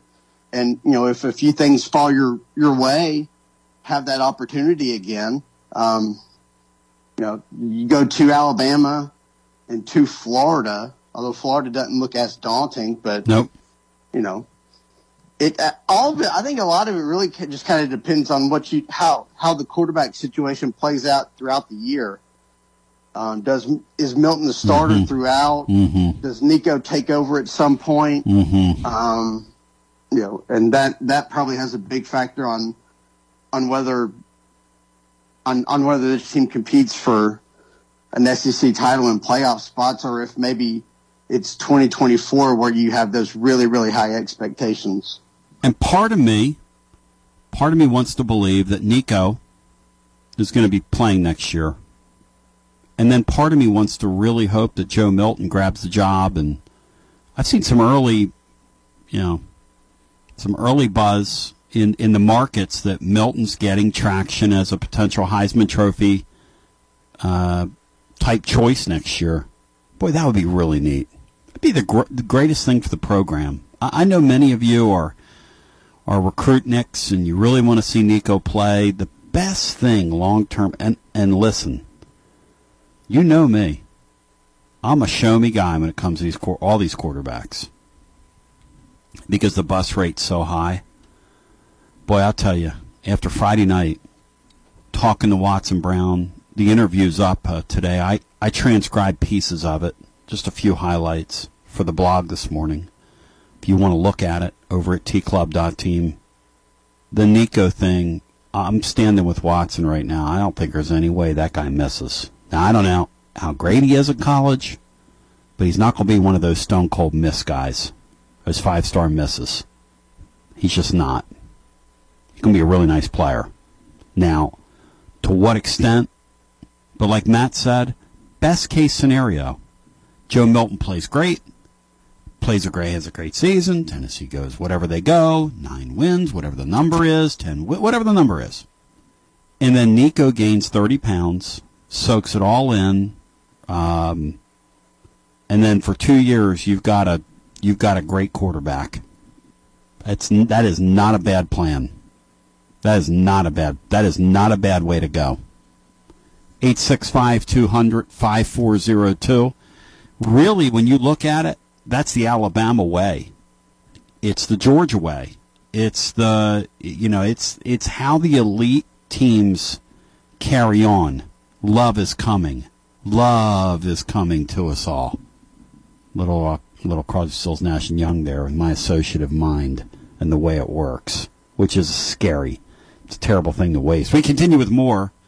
We'll get some calls in. We're going to do our, what's the team we're comparing it to, guys? 2018, 2019? And the 2019 versus 2023. 2019 versus 2023. We'll leave it right there. We'll do our Hoop Summit on the other side. I want to hear who Matt has, because you can make a case. This basketball team right here is not good defensively. They're all-time great. They're pacing way ahead of the best teams in the modern era in college hoops in terms of what they do to people on defense. Now, it is not the most attractive brand of basketball. They don't have the stars that 2019 had. They don't have the loud moments to this point that 2019 team had. They don't have the adoration of huge crowds that 2019 had. They don't have a watch party every time you turn around like that team had. They don't have the imagination of all nation the way that team had. But they might just end up going further. And if you put them both on the field, on the court rather, they might just school that team, I say. School them. What do you think? We'll talk about it as we continue after this. This is Big Lou Maddox, and you're listening to the best radio in southern Middle Tennessee. WKOM 101.7 FM, Columbia.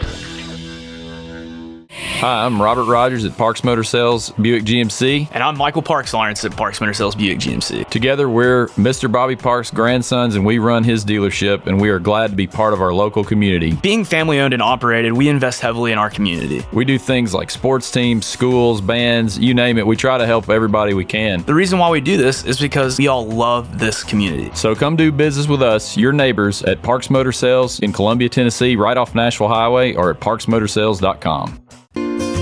Hello, I'm Barbara Lincoln with Holland's Pharmacy. You may have heard our previous commercials about compression hosiery that we carry at Holland's Pharmacy. Well, we've recently expanded into a full line of knee braces, back, wrist, ankle, and other support wear. We will gladly help you get just the right fit for these items and, of course, special order items to ensure the proper fit. Come see us at Holland's Pharmacy, 1608 Hatcher Lane, or call us at 931-388-4233. 388-4233. American Standard Heating and Air Conditioning is built to a higher standard, so you can focus on the problems in your life that actually matter, like the drywall that somehow isn't. American Standard Heating and Air Conditioning, built to a higher standard. Call Davis Heating and Cooling at 931-388-2090 for all your home comfort needs. Davis Heating and Cooling is your local American Standard dealer and proudly serves the Murray County area. Find Davis Heating and Cooling online and on Facebook, or call today, 388-2090. Hi, I'm Steve, the garbage man. A while back, I told you a story about Packer, our mascot, that Don found in the garbage truck after someone had thrown her out. Well, since then, I've been asked several times about Packer. Is she a dog or is she a cat? I guess I never thought to say, but she's a pit bull mix, and you can see a picture of her sitting in the driver's seat of Don's service truck on our website, garbagemaninc.com.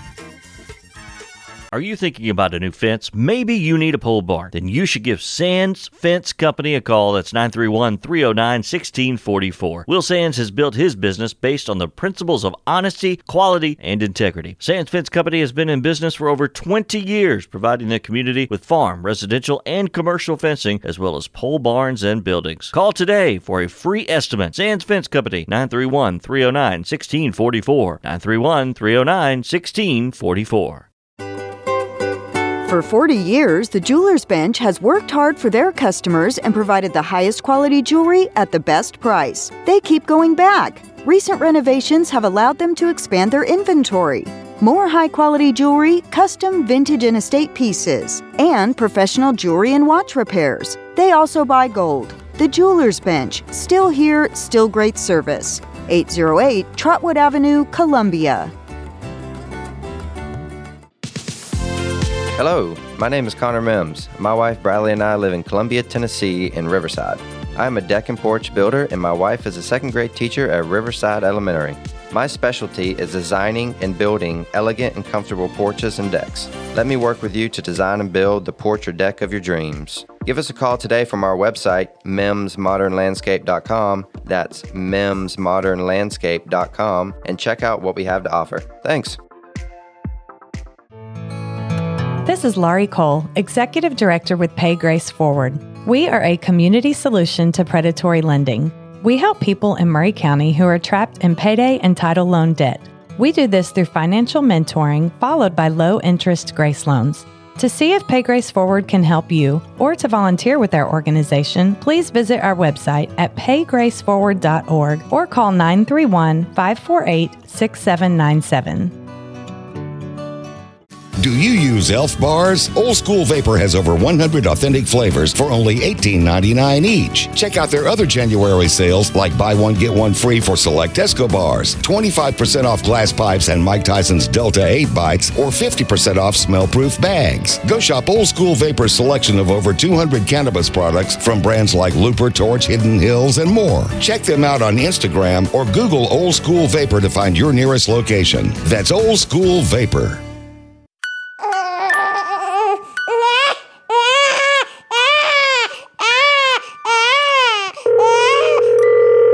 Yeah, I just want to say that your show is disgusting. Two white men and a white woman attacking a black man who's a Democrat, yet you have no balance to anything that you say. You act like a bunch of Southern. You are ridiculous. You're a horrible show. You're a horrible representation of Tennessee. Y'all are disgusting. You're disgusting human beings. And either balance it out with someone who has a half a clue what they can talk about. You got a bus driver up there acting like he's better than him just because of what? I have no idea what his points are other than what Tucker Carlson told him what to say. Y'all are disgusting human beings. You need to get off the air. Three Dudes with a View, triggering liberals between Dollywood and Graceland, Monday through Thursday from 8 to 9 a.m., right here on WKOM 101.7 FM. This is Jack Cobb with Murray County Public Schools and the Big Yellow School Bus. You're listening to Front Porch Radio on 101.7 WKOM in Columbia, Tennessee. All right, let's do it. We're going to go to the phones at 865-200-5402 because people want to talk. And then I want to get Matt and Brian in here, and we're going to do a hoop summit here. And we're going to talk about, because there's been a lot of conversation regarding this team versus the Tennessee basketball team of 4 years ago. And the great Ken Miller just texted me a second ago, when Alabama and Tennessee play, if Auburn doesn't get in the way, there's a decent chance that's going to be a 1-2 game. Orange Throw had a great point. You've got the Texas game this weekend. It's going to be loud. Okay? It's going to be a potential loud moment for the program. You've got College Game Day coming here. Rick Barnes and Texas and all that stuff. And, you know, the thing I love about Barnes, I was just telling the guys this off the air, is he doesn't make it about him. He puts the spotlight right where it belongs, right on the players. I know some of you, he's not your cup of tea. You whine, you cry, you moan, all the way to 26 wins. But you whine and you cry. And that's okay. You can do whatever you want to do. But, you know, he's not Bruce Pearl, and he's not going to come on Tony's show like Tony Vitello on Thursday. And that's, you know, it is what it is. He's going to do him. He's going to wear orange once a year. You know, he's not your rah-rah guy. Never going to be. But they're going to roll out. They're going to play hard. They're going to develop players. He's going to win 26 games. It's pretty much what they do. And in the Ken Pom era, he's going to outperform what he's supposed to do in the Ken Pom era. And pretty damn good. So, and I give the guy credit. And I say on here, look, a lot of that stuff I wish he would do, and he's kind of not my speed, but I give him credit. And I'm honest about it. Some of it's just not I wish he was a little more appreciative toward the fans. But he gonna do him. That's, he can win 25 games doing it.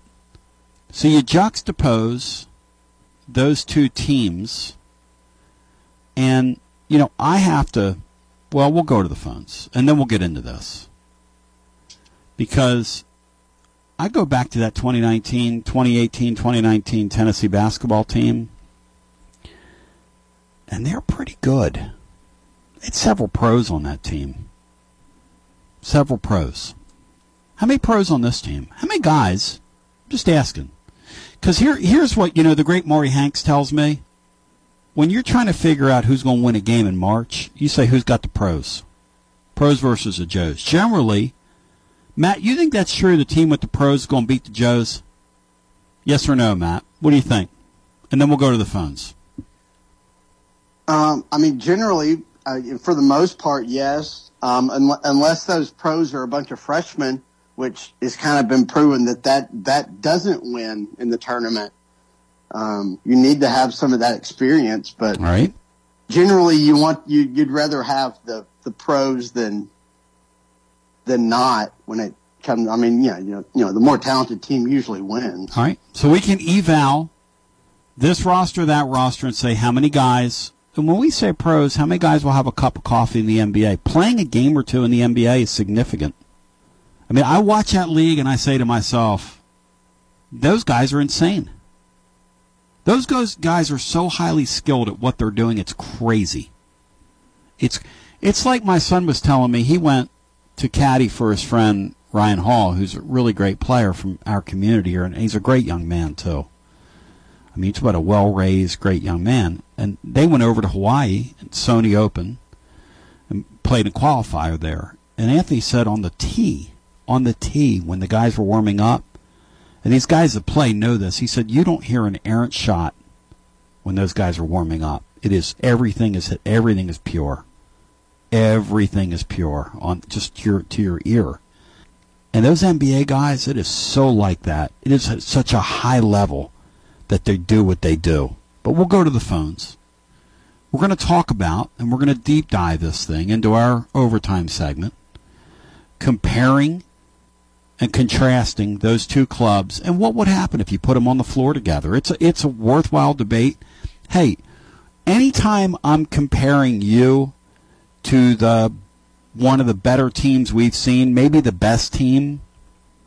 Hey, Matt, that team that went to the Sweet 16 or Pearl's Final 8 team or Elite 8 team, who's better?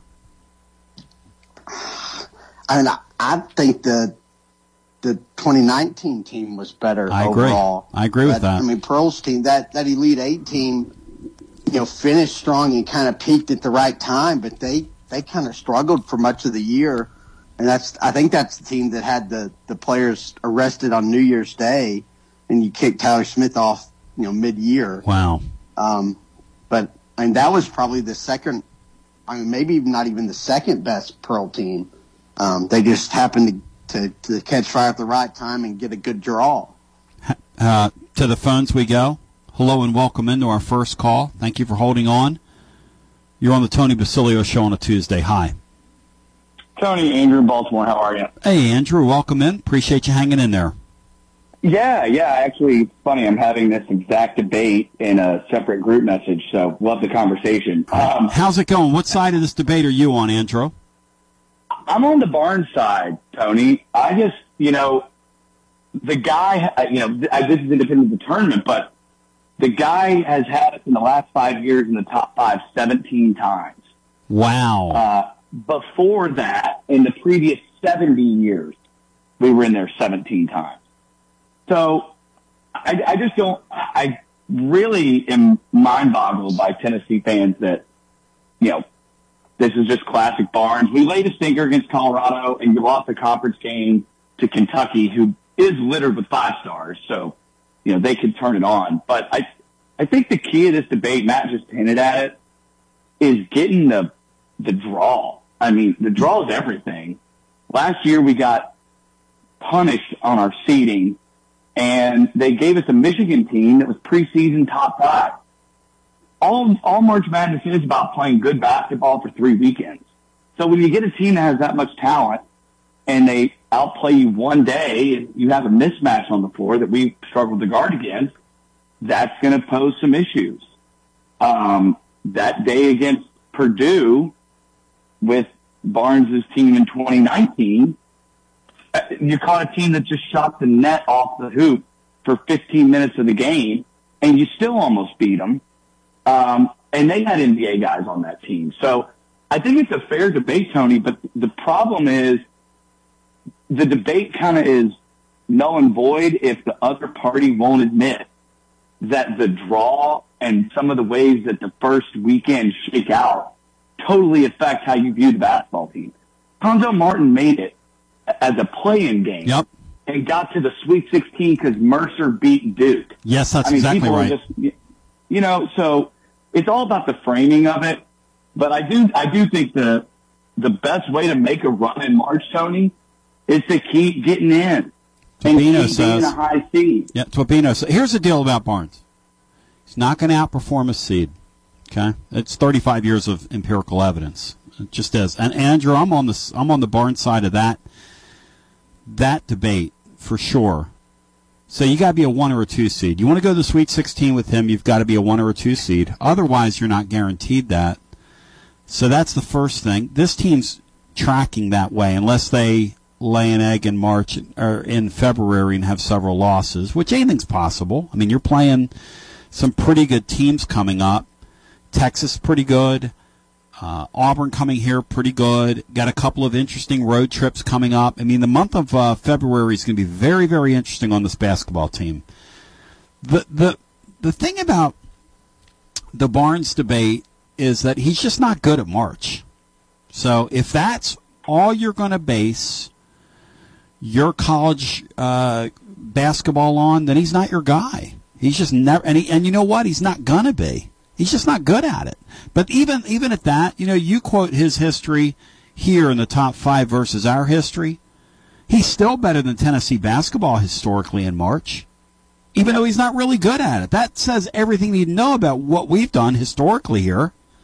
Hey, he didn't do it. I mean, it's not his fault that we've never done it and all the pressure's on him to do it. That's the way I look at it, Andrew. I agree, Tony, and I would raise another point. Yeah. And that is, everybody likes to compare him to Bruce. And, Bruce was this in March, Bruce was that in March. Yeah. Bruce was 8-6 in March. That's right. He had a couple teams that went in as like 7 or 8, 9 seeds. That'll never happen with Barnes. You'll always be in the top 5. That's right. But the other thing is, and I think that this is where it really gets at Tennessee fans, and I do get this to an extent, is he took the Final Four that we thought we were going to. That the Grand Admiral team that got beat by Purdue, Auburn played in that Final Four. Yeah. Well, didn't he beat us in the SEC championship game and then go do that, or am I imagining that, Matt? No, you nailed that.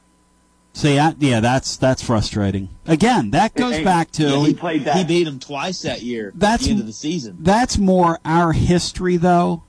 See, I think Barnes bears the brunt of you're supposed to push this thing over the line. When Matt Dixon has said on here for years that this guy's a perfect Tennessee basketball coach. You look at our history, you look at his history. This guy's perfect for Tennessee because it is what it is. And the last thing, Tony, on my way out, and I appreciate you letting me ramble on here. Yeah, today. You're fine. The thing that really gets at me about this team, and you just nailed it a minute ago, they're not getting the press, they're not getting the hype. Right. Do you remember what was going on with our football program in 2018 and 2019? People were dying in mid-September for our basketball team to take the floor, mainly because we had gotten beat by Sister Jean. Yep. And they made that Cinderella run the year before, so everyone knew what we had coming back. But to your point, this team is kind of built the same way. It's got a bunch of guys that weren't highly recruited outside of Josiah and Phillips. Mm-hmm. You've got Zakai Ziegler, who is everything that's good about college athletics and why Tennessee fans love him. Yep. Kind of is your heart and soul, and they're kind of growing with the fans. I think once, now that we've got the Orange Bowl behind us, means the schedule. Fans will tune in. I would take this team to beat the 2018-19 7-game series, but it's weird matchups all over the place. Who guards Grant? Nobody. Josiah would have a really tough time on defense, but I don't know anybody on the 18-19 team that's going to lock him down. So, and I think Ziegler-Bone would be just an awesome matchup. Truthfully, Chandler-Bone would have been the best, but man, what it would be, I wish that they could do like an exhibition type game between those two teams in the offseason. But two tough guys. Hey, thank you. Proceeds to Fish Pantry. Let's get Grant Williams on the horn. Let's get him down here. See, he's the first. If we can get the big shoe to drop, we can get them all out there. Maybe we'll have the Rocky Top League. Bring Mike Griffith back to report on it. Brian Hartman. He responded to Wes Rucker's statement that this team would beat that team, and he just kind of put out a response that said, "Really," and then had it like a emoji. Poor Wes Rucker. The guy literally tweets more than he breathes. Back to the phones we go. 5 in front of the hour. Hello and welcome in. What's going on, Tom? It's Charlie. Charlie, welcome in, my friend. How you doing? Charlie, I still have to get the crew your gifts. We're working on that. I'm what you call a slow Santa Claus, brother.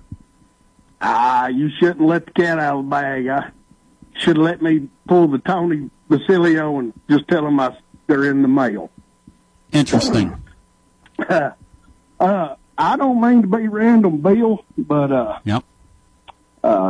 defensive basketball doesn't really turn me on. And whenever you're talking about recruiting and the transfer portal, and being the most dominant team in the sport, and having the absolutely best offensive player in all of college, you're talking about Blake Burke and the Big Orange baseball is what you're talking about. Matt Dixon, in your humble opinion, Blake Burke any good? And are you excited for the Tony Vol segment on Thursday? Matt Dixon, right now, I want to know. Oh, I'm pumped about it. I'm ready to go. No, Blake Burke is incredible. He's going to end up being the school's all-time home run leader. And I'm very excited to see him play, or at least hit every game. And, Charlie, we're going all in this year with some ramped-up baseball coverage. I'll be breaking that down scientifically, but I'm responding to what I'm sensing, which is that the Vol Nation is demanding more. How do you like it? How do you like it? How do you like it? How excited are you for 3 weeks out, brother? I can't wait. And I've got, I know you got your show topics, but I got a couple questions. If Dixon can answer them for me about this baseball team. Hit it, run. Matt, tell me that Tony Vitello went and got a catcher. They did not.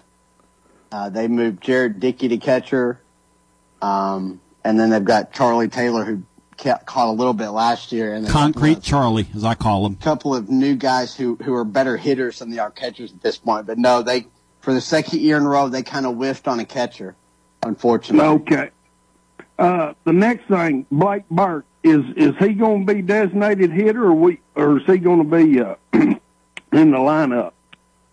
Because there's an opening in first base, but I have the same questions you do because he barely played any in the field last year. But I believe he's kind of penciled in at first base. Yeah. But that's actually something I was going to bring up Thursday with Vitello. That was going to be a question to ask. Tony Vols told me recently that he's going to play first, but who knows? Maybe that's evolving.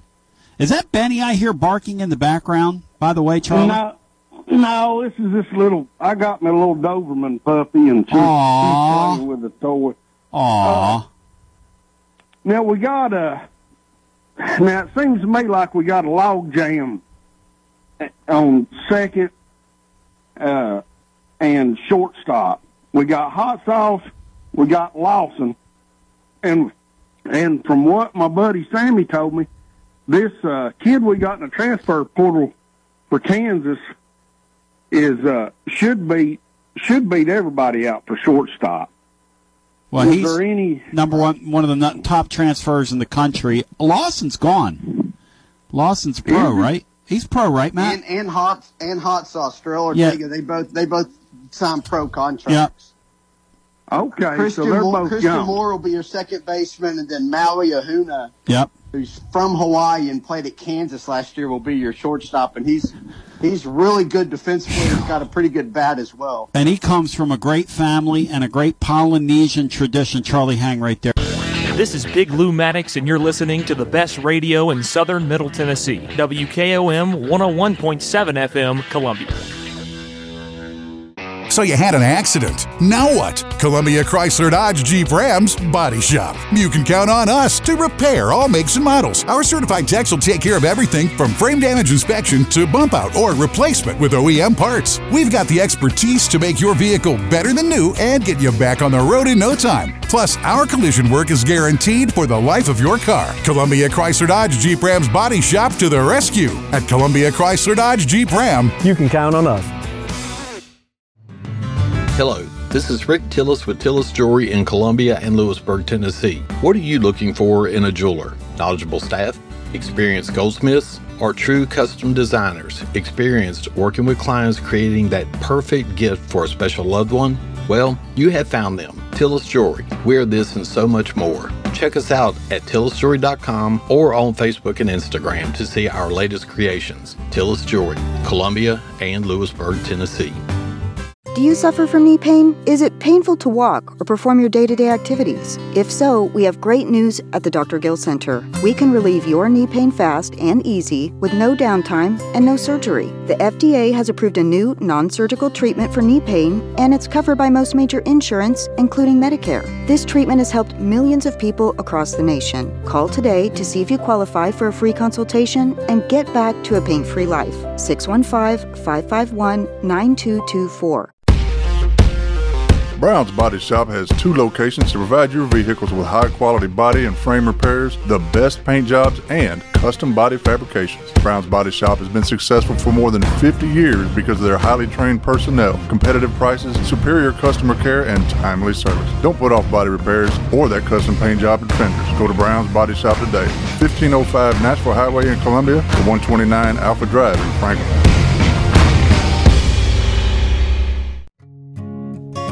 This is Tripp Stoltz, owner and manager of Columbia Ace Hardware. Did you know that Ace now offers free assembly and delivery on grills over $3.99? It's never been easier for you and your family to have a great grill like a Weber gas grill, a Traeger pellet grill, or a Big Green Egg charcoal grill. Come see us at Columbia Ace Hardware, located at 112 East James Campbell Boulevard, Columbia, Tennessee. Ace is the place with the helpful hardware, folks. Looking for convenience? Try Quick Mart Convenience Stores, conveniently located all across Murray County, southern Middle Tennessee, and North Alabama. Whether stopping in on your way to work for coffee and a biscuit, taking a plate lunch to go, or grabbing something cold to drink after a long hot day at work, there's always one nearby. Quick Mart Convenience Stores, conveniently located all across southern Middle Tennessee and North Alabama. Proudly serving Shell gasoline. Hey, this is Derek Ransom with 10 Pin Alley, voted #1 family entertainment center in Murray County. We offer 32 bowling lanes, giant arcade, laser tag, bumper cars, and a full cafe and bar menu. We also specialize in group events, kids and adult birthday parties, company parties, sports team parties, and holiday parties. We're located at 322 East James Campbell Boulevard in Columbia. Call us today at 931-381-BOWL or visit us at 10pin.com. 10 Pin Alley, it's where the good times roll. First responders know seconds count when saving lives, and emergency response can often be delayed due to difficulty navigating rural locations, congested subdivisions, mobile home parks, and apartment complexes. The Locator 911 is a unique life-saving bulb. In normal use, a porch light, and when activated by you, a multicolored flashing beacon for first responders to help them find you in the event of an emergency. For more information, stop by your local fire department or visit thelocator911.com. that it's time to hear from our favorite grocer, Miles Johnson at Foodland. Miles, how are you today? Oh, I'm great. How are you? Fantastic. I got a sneak peek of some of the specials. Boy, there's some good ones in there this week. Mm-hmm. This week we got ground chuck for $3.39 a pound, T-bone steaks $4.29 a pound, boneless pork loins $1.99 a pound, 5-pound bag of Idaho potatoes for $2.99 each, and Coca-Cola 12 packs for $2 for $13. Wow, that's some good deals. These sales run through next Tuesday, I believe. That is correct. All right, and again, you're open 7 days a week, 7 a.m. till 9 p.m. Miles, thank you very much. As always, we appreciate it, and hopefully people listen and come on in, and you got some great deals, and you got some great people working there as well. So you guys have a wonderful week. All right, thank you. You too. Thank you, Miles. All right, that was Miles Johnson from Foodland, located on West 7th Street. Again, they're open 7 days a week, 7 a.m. till 9 p.m. So go in and check out some of those great specials they have, and we'll talk to them next week as well. This is Jim Ross, and you are listening to Front Porch Radio, WKOM 101.7, located in Columbia, Tennessee.